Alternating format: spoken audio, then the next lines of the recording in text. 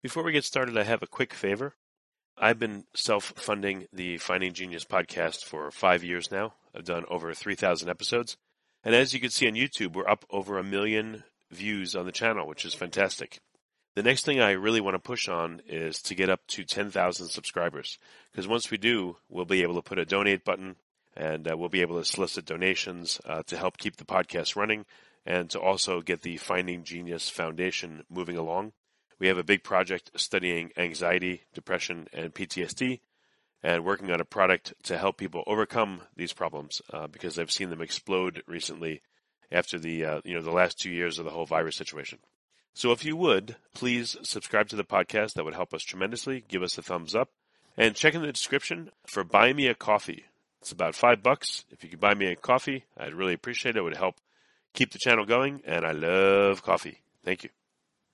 Forget frequently asked questions. Common sense, common knowledge, or Google. How about advice from a real genius? 95% of people in any profession are good enough to be qualified and licensed. 5% go above and beyond. They become very good at what they do, but only 0.1% are real geniuses. Richard Jacobs has made it his life's mission to find them for you. He hunts down and interviews geniuses in every field: sleep science, cancer, stem cells, ketogenic diets, and more. Here come the geniuses. This is the Finding Genius Podcast with Richard Jacobs.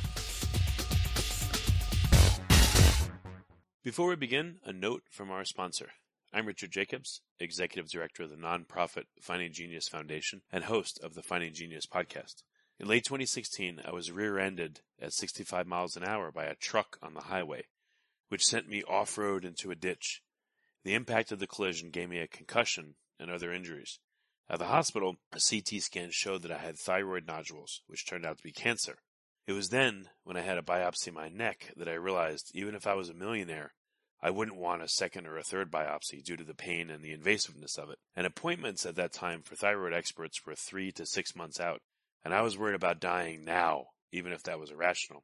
So because of this, I've decided to raise money to conduct a literature review on steroids, on the causes of anxiety and depression, a condition that affects well over 50 million people in the United States and hundreds of millions worldwide. Our goal is to create a codex, a guide that reveals all possible treatments for anxiety and depression for people that live with the condition, or for loved ones that have it, as my wife and my son do. To find out more about our fundraiser, visit findinggeniusfoundation.org and click on current initiatives. And now, to our guest. Hello, this is Richard Jacobs with the Finding Genius podcast, now part of the Finding Genius Foundation. I have Jay Fields. She's an educator, a coach, and an author. We're going to talk about how people can better manage their emotions. She has a course that over 250,000 people have gone through, which is amazing. Her most popular one is called Managing Your Emotions at Work. Obviously, she's big into helping people. So that's why I wanted to have her on the podcast. So Jay, thank you for coming. Thanks, Richard. It's good to be here. Yeah. Tell me about, a little bit about your history. Like, what got you interested in emotions and managing them? Were you like a crazy person years ago or? Good question. No, not that I know of, but I definitely was one of those people that grew up being told that I was too sensitive. Grew up in a family that was a wonderful, loving family, but we didn't really talk about emotions that much. It was more about keeping things copacetic and, keeping things emotionally between a very small window. Happiness was okay, but not much else. And so I think, that is a story that I share with many of the people and the clients that I work with. But then where my work kind of started in my professional life was that I was actually a yoga teacher. I studied in my undergraduate years. I designed my own studies, and I studied psychosocial health and human movement. And it was kind of before, this was in the late 90s, before the whole mind-body connection thing was really in the mainstream. But I was curious about how it is that our connection to our body can actually be a resource for us in terms of our psychological and relational well-being, as opposed to what I had kind of always been taught, maybe not directly, but indirectly, that your body is more of a liability. Your emotions are a liability. Try and disconnect from them and be a smart, heady person. Oh, so when you say you were taught that, you mean growing up, that's what your your Yeah, I house mean, told you yeah, essentially? I think, yeah, in my household, and also, I believe at least in the United States, here in the West, we get fed unconsciously the message that it's better to be smart and productive than it is to be feeling and more being. Definitely get more positive reinforcement and feedback for accomplishment and showing our acumen in terms of our intelligence than we do for showing our sensitivity. Do you think that what sensitivity is not rewarded enough in today's society, or what do you mean? Not that I would say that it's not rewarded enough, but that it isn't embraced as a strength. I was actually just talking with a client before this call, and she's a scientist. She works in biotech. And she was talking about how, yes, I'm a scientist, but I also happen to be a sensitive person who is disturbed by what's happening in the world around me in the news. And, I come into work and nobody seems to want to talk about any of that. And it's impacting me. And, she was talking about how ultimately she's like, I feel like I have a strength that the other people on my team don't have, and that they're more like the awkward, heady scientists, and I'm more like a heart centered person. And I feel like I could help just at least acknowledge, like, hey, today's kind of been a hard day. How do you guys feel? And so we were talking about how that she sees that as a strength, but she's not sure that people on her team would. And I think that's a fairly common story. So are you trying to bring more emotions, for instance, into the workplace, or are you trying to help people that are already dealing with whatever emotions come from being in the workplace, how to deal with them better? Right. I'm trying to acknowledge the fact that there are emotions in the workplace because we're human beings. You can't walk into work and just shut the door behind you and decide you're not going to have a feeling. Feelings still exist there. And to the extent that we try to pretend that they don't, or, shy away from them, then we don't have resources, we don't have, skill sets. And so I'm trying to bring to people this: one, it's okay that you have an emotion because you're a human being. And two, here's how to work with them in such a way that it doesn't throw you off, because most people tend to think of, emotions are either something that take over, we get overcome by them, or there's something that we stuff down. But neither of those two avail you of your own presence, right? Like you lose your ability to think straight, you lose your ability to communicate clearly when you are either overcome by emotion or trying to pretend it's not there when it is. Okay. So, I mean, what are some of the common emotions at work? I guess they're just regular common human emotions, but like in your book, what have people told you they found the most helpful, or what have they told you that they identify with? Which emotions most strongly? People talk a lot about feeling insecure, which isn't really emotion, but that's a feeling that comes up a lot. Feeling anger, feeling fear. I mean, fear is a huge one in the sense of just, if you're at work and you're trying to do your best, most people would experience at some point feeling like they're on their edge a little bit, thinking about going into a meeting with a boss or giving a presentation to your team or anything where you feel like your job is on the line or an important relationship is on the line, tends to bring up fear. That's a big one that people talk about. Before we continue, I've been personally funding the Finding Genius podcast for 4.5 years now, which has led to 2,700 plus interviews of clinicians, researchers, scientists, CEOs, and other amazing people who are working to advance science and improve our lives and our world. Even though this podcast gets 100,000 plus downloads a month, we need your help to reach hundreds of thousands more worldwide. Please visit findinggeniuspodcast.com and click on Support Us. We have 3 levels of membership from $10 to $49 a month, including perks such as the ability to see ahead in our interview calendar and ask questions of upcoming guests, transcripts of podcasts you're interested in, the ability to request specific topics or guests, and more. Visit findinggeniuspodcast.com and click Support Us today. Now back to the show. I mean, how would you better describe? So someone's operating, let's say, in a state of fear, like low level or high level. So how have you seen that impact people's ability to work? Are they just unable to work, or their productivity goes way down, or I mean, what happens? Do they misjudge then other emotional cues that they get from their coworkers and their boss? So like, what's the consequence of all this? Right. All of those things. I think it depends on the person. One of the things that people talk about is when they're experiencing that low level fear of like, my job is on the line, or people are going to find out I'm a fraud, or, all those kind of underlying insecurities at work. One of the ways that it shows up then is people tend to overperform and become workaholic and burn out.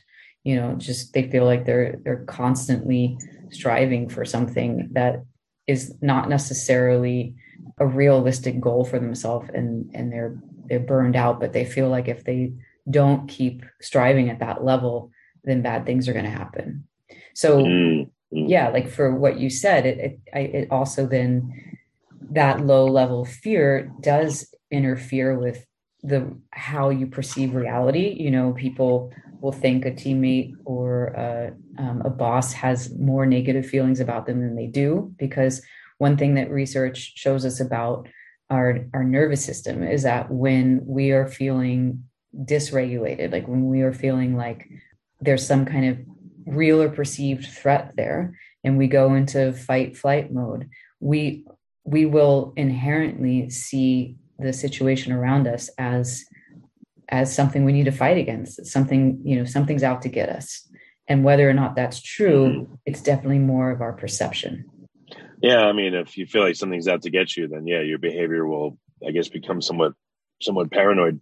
Yeah. And you'll probably be more aggressive and short with people, suspicious, and none of those appear to be productive emotions, especially in the workplace. Absolutely. Absolutely. And, ultimately the work that I do with people is, yes, we're talking about managing emotions, but really we're talking about liking who you are in the important relationships that you have in your life. So whether it's at work or whether it's at home, when you don't know how to manage your emotions, regulate your nervous system, the reality is you act off in any number of ways, right? And off in a way that most people say at the end of the day, they're like, I know I could have done that better. I didn't feel like myself. I wish I would have said this, those sorts of things that you can't do cleanly in the moment because inside you feel like everything's going haywire. Interesting. So is your book a coaching program to help people deal with their emotions at work, or to understand them? Or what's the skeleton of the book? What does it advise people to do? Oh, actually, the book that I have, Richard, was something I published like 12 years ago when I was still teaching yoga. So the book is called Teaching People, Not Poses. And that was where all this work kind of started, which was about, at the time, the career that I was in yoga, as I said. So I understood how to be an expert and a human being through the lens of being a yoga teacher. So I wrote that book, and then that turned into more of a coaching practice where I was working with people from all walks of life and all different kinds of work scenarios about how do you show up as a human and feel good about like the integrity of your relationships in whatever you're doing. So that then all that coaching then led to me working with organizations. And then that work with organizations led to me getting the LinkedIn Learning courses. So the LinkedIn Learning courses are the ones that are out there on how to manage your emotions at work and regulating your nervous system to manage stress. And those are the kind of forward-facing programs I have that are very much work-centric because of the platform that they're on. But I have my own coaching program that's called Yours Truly. And it uses all of that information about managing emotions and regulating your nervous system that are in the LinkedIn Learning courses, but we go deeper into the more relational aspect of this work, which is once you know how to manage your emotions and regulate your nervous system, you can show up differently. But showing up differently means learning some new relational skills. And that's what that course is about. If you like this podcast, please click the link in the description to subscribe and review us on iTunes. So, all right. So what are some of the helpful elements from the course? Can you give a few tidbits of what's helpful that you found? From the Yours Truly course? Yeah, just in general to help people manage their emotions at work or, at home with family, et cetera. Like what have you found? Are there a few core principles that seem to help? Sure. Yeah. There's, one of the main things I talk about in my work is the difference between having embodied self-awareness and conceptual self-awareness. And most people tend to have lots of conceptual self-awareness. And that's what we think of when we're thinking about ourselves. It's us thinking about our experience and analyzing and making sense of things and kind of projecting into the future what might be necessary, looking back into the past and gleaning insights from that. So conceptual self-awareness is the self thinking about the self, but embodied self-awareness is the self experiencing the self. So it's things like, what temperature is your body right now? Are your hands cold? Are they warm? Can you experience the places where your clothing is touching your skin? If you're standing or you're sitting, can you feel the parts of your body that are supported? Are you aware of yourself breathing? And the reason why embodied self-awareness is important is that research in neuroscience tells us that those pathways that get lit up in the brain when we have embodied self-awareness are the ones that have to do with helping us to regulate emotion, to attune to others, to behave with more courage and less fear and insecurity. All these things that we think of as qualities of a really great human being. And we live in a culture that, like I said earlier, tends to way more heavily thinking and doing than it does feeling and sensing. And what the research is telling us is that if you can sense and feel the sensations in your own body in present moment, it's putting you in touch with the internal resources you have to show up more authentically and with more integrity. So in terms of what's the like takeaway or the foundational tool that I work with people on, is the first thing is start to develop some practices that help you to be aware that you exist from your neck down throughout the day. So things like as small as when you're in a meeting, wiggling your toes in your shoes and being aware that you're doing that, or taking stretch breaks. And I don't mean like doing yoga. I mean just like get up and put your arms over your head and take a big stretch and remember, oh yeah, I have a body. There's a practice called orienting that is simply looking around the room that you're in. So many of us work on computers and or looking at our phone screens, and that kind of narrow focus over time does not do us any good in terms of our nervous system. So just being able to look around and take in the different colors and the shapes and the objects that you see helps to open up that your nervous system again to go like, oh, in this space that I'm in right now, there's no threats happening. I'm safe. I'm good. And typically what happens is you get like a spontaneously deeper breath, or you notice yourself sigh.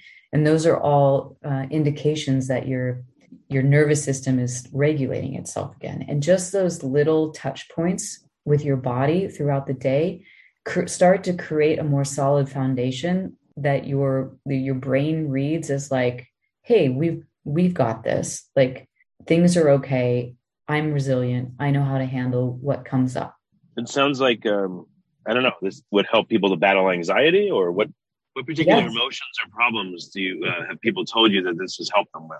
Anxiety is a huge one that people reach out with. It's just the kind of general social anxiety, or anxiety of, that underlying buzzy feeling that someone gets when they're anxious. So yeah, absolutely. It's these little practices that are about, the simple things like feeling your toes wiggling in your shoes, or stretching, or even like tapping your hand on the side of your thigh. All of those things are about creating, they're called a felt resource. And a felt resource is something that you can feel in the present moment that is either pleasant or neutral. And what that's designed to do is that if you're having some kind of unpleasant situation, let's say you're feeling anxious or you're feeling scared, and that's an unpleasant sensation for you, to also then notice that you can feel your toes wiggling, which for most people is probably a neutral thing, gives you this idea that, it's true that I might be feeling anxiety. It's also true that I can feel my toes moving in my shoes. And what that does for your brain is it gives your brain, rather than that idea of being flooded by an emotion, being taken over by an emotion, it gives your brain the experience that not everything in this moment is awful. Not everything in this moment is anxiety. I have this one layer of my experience that's actually pretty benign and neutral. And that helps your brain and then your nervous system to regulate and help you not feel so anxious. Does that make sense? Yeah. I mean, people say observe your emotions, but if you're really pissed off or if you're really upset or anxious, whatever it is, it's hard to say, okay, I'm feeling incredibly anxious right now, or I'm feeling incredibly pissed off. The emotion just seems to say, yeah, okay, keep going. It just like, it just feels like it's like, yeah, that's great. That doesn't help. Right. Because it's the only thing you are aware of in that moment. It just like, the emotion has such a visceral power. But if you can bring one tiny aspect of your body in that moment, like if you're, when I'm working with someone who's working with anger and they're like, yeah, I just get so hot and every muscle in my body tenses and I just want to scream. It's like, sure, like you don't have to try and make that go away. But what I want you to do is try and create a container for it. Like be able to feel that, yeah, my hands might be really hot right now and I want to punch something, but I can choose to wiggle my fingers and that's something I have control over.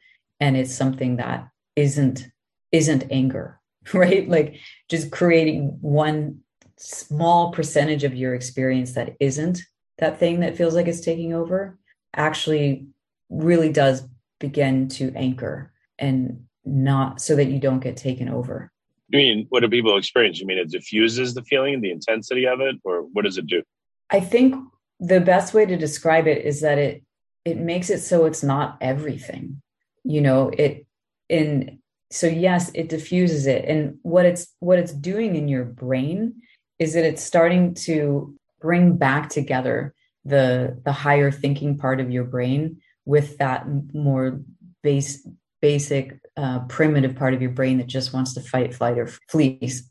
So what it's doing is it's bringing back online the prefrontal cortex and the part of you that can think more clearly just by having the embodied self-awareness of your fingers wiggling, your toes wiggling. That's what embodied self-awareness does, is it helps to it reintegrates your brain when there's this sense of you flipping your lid. I don't know if you've ever heard of, this is the work of Dan Siegel, and this is brilliant work, but he talks about the hand model of the brain.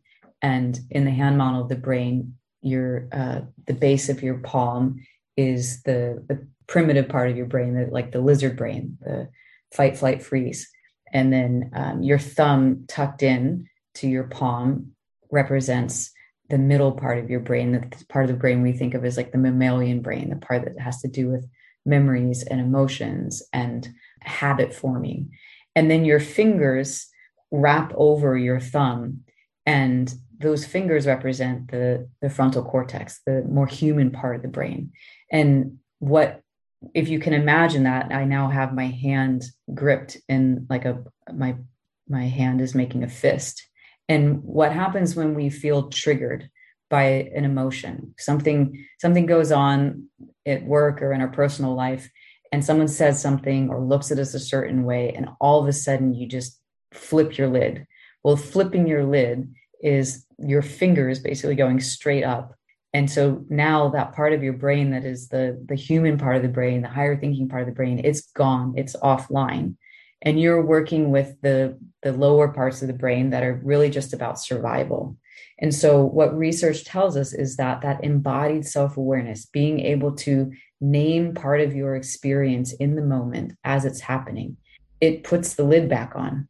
It brings your fingers back down, wrapped over your thumb, and helps you to be able to, in the moment, cognitively make sense of the bigger picture. It makes sense why I feel this way. I understand what's happening. I don't have to lash out. I can process the feeling without having to blow it up all over everybody or myself. Yeah, what's interesting? I was, moving my hand around as you were saying this. So if you flip over your hand with the palm side down and you draw your fingers together, you could say, all right, that's these higher level thinking supporting the underpinning of your, let's say, reptile mind. And as you draw your fingers together, the reptile mind comes up vertically. So it elevates that.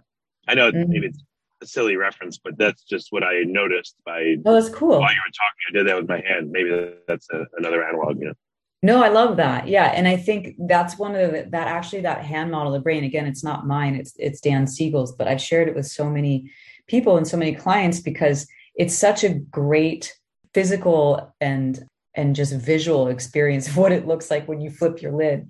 And I know that people have used that actually as a resource for themselves, is like when they feel themselves wanting, when they feel themselves triggered emotionally and wanting to have a response or something like that, they'll actually make a fist with their hand and put their fingers back over their thumb and say like, I'm putting my lid back on, and use that. Because even to a 5-year-old, that makes sense. It's really accessible. It's funny, if you wanted to tease them though, you could say, what happens if all the fingers except the middle one come down and close the lid, but the middle one's still sticking? And that's called passive aggressive. Sorry, I'm just teasing him through you, but anyway. So what do people report to you after they've, let's say, read your book or gotten coaching from you? Like, how do they express that their life is different or better? I think the most common thing I hear is that people like who they are again, and they feel like themselves. They don't feel like they're either hijacked by their anxiety, or they feel like they can be more confident in situations where before they only felt insecure. I was talking with a woman yesterday who said she and I are doing more work around her family. Well, she's an entrepreneur, so we're talking about her building her business, but also her connections with her family. And she was like, I feel like I finally know the people I love, and they know me, because I'm not as walled off. I'm not as guarded. So it's this sense of like, I get to be myself and feel like who I am is okay. And in that, be more connected to the people who matter to me.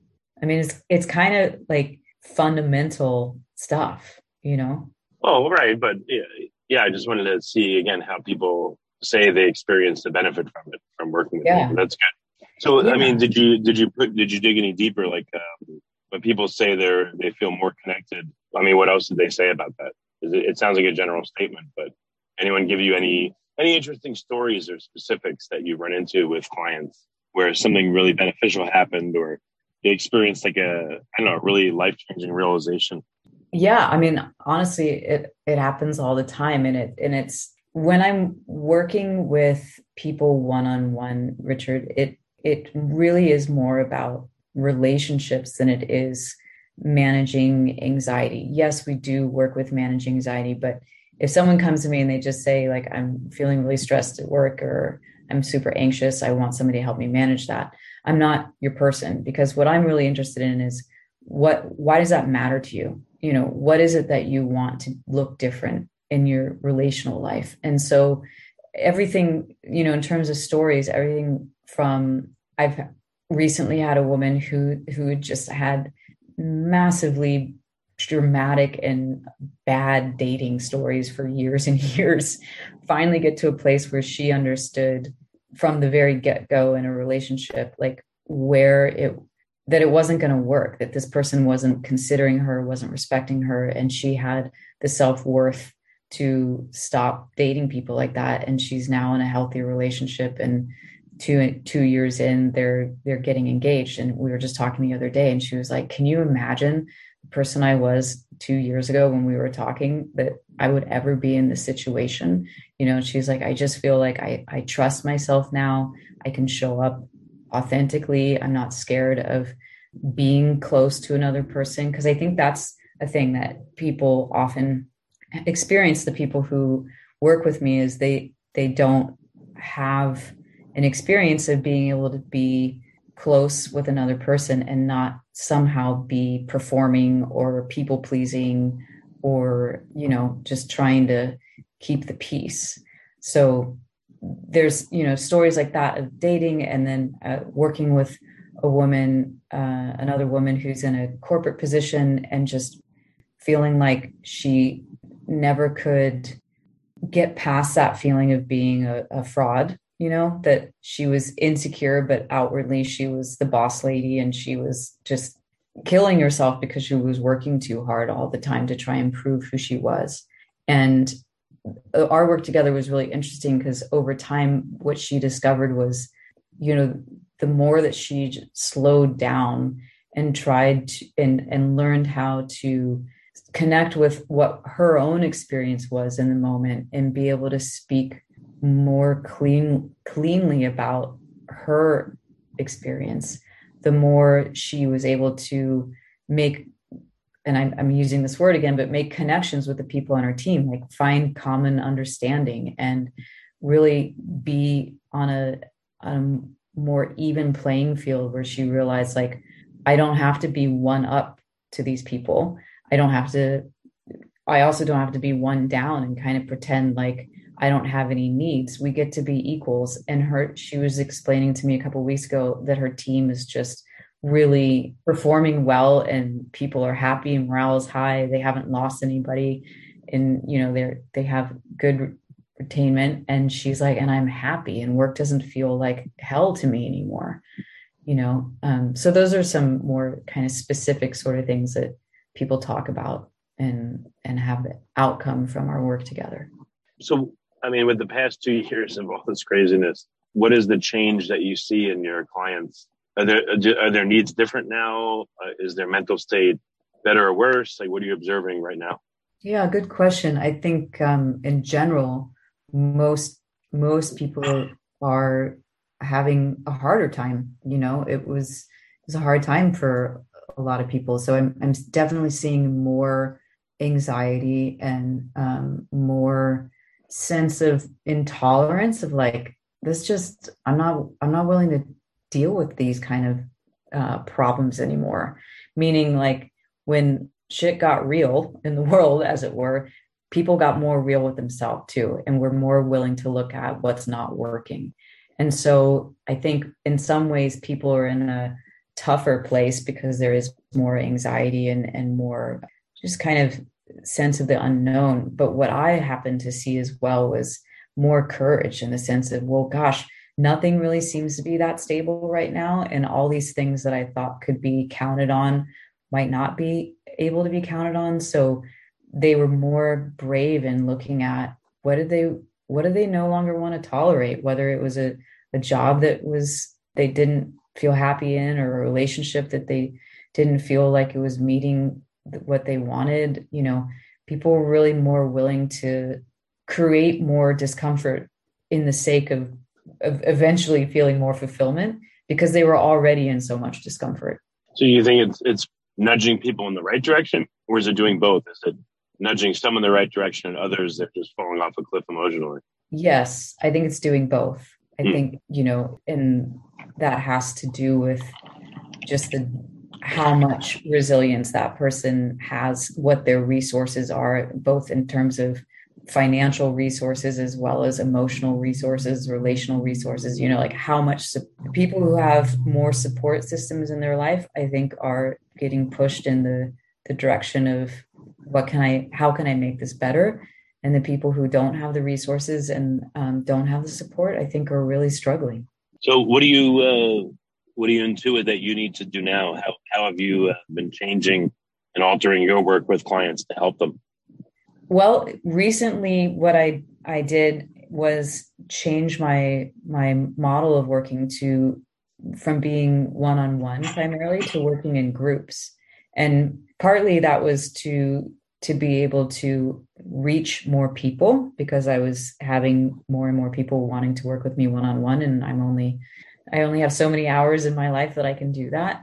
But part of it is I see that model of group learning when it comes to relational learning and relational healing is so powerful. To be able to see that you're not alone, to be able to see that you're not crazy in the ways that you think only you are crazy, to see how other people are taking in these new concepts and these new practices and applying them bravely in their life. I watch how people aren't, when I'm working in groups as opposed to one-on-one coaching, I no longer am like the end all be all, or the person who has all the answers, or the person that they need to be connected to. It's like they actually are accountable to each other and they're learning from one another. And there's a real sense of kind of everybody getting lifted up as one person has a success, So I've changed my model to make it more community focused, because I think, one, people are feeling isolated in the last few years, and two, there's really good healing power in having that sense of belonging and being seen. Well, very good. Jay, what's the best place for people to find out more about your work, to get your books, and to maybe apply for coaching? Yeah, so it's my website, which is my name, JAY-Fields, FIELDS.com. And there, you're right, they can learn about my LinkedIn learning courses. They can learn about my group coaching Yours Truly program. And you can also just sign up to be on my newsletter list, because I am a writer and I enjoy writing, and I send out an article every week talking about these kinds of topics with some tips and tools for how you might be able to start creating more of a felt relationship with yourself, so that you can better manage emotions and regulate your stress. So there's all sorts of free resources there on my website, in addition to the programming that I have. Okay. Well, very good. Jay, thanks so much for coming on the podcast. I appreciate it. Yeah. Thanks for having me, Richard.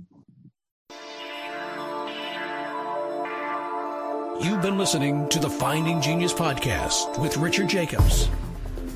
If you like what you hear, be sure to review and subscribe to the Finding Genius podcast on iTunes or wherever you listen to podcasts. And want to be smarter than everybody else? Become a premium member at findinggeniuspodcast.com. This podcast is for information only. No advice of any kind is being given. Any action you take or don't take as a result of listening is your sole responsibility. Consult professionals when advice is needed.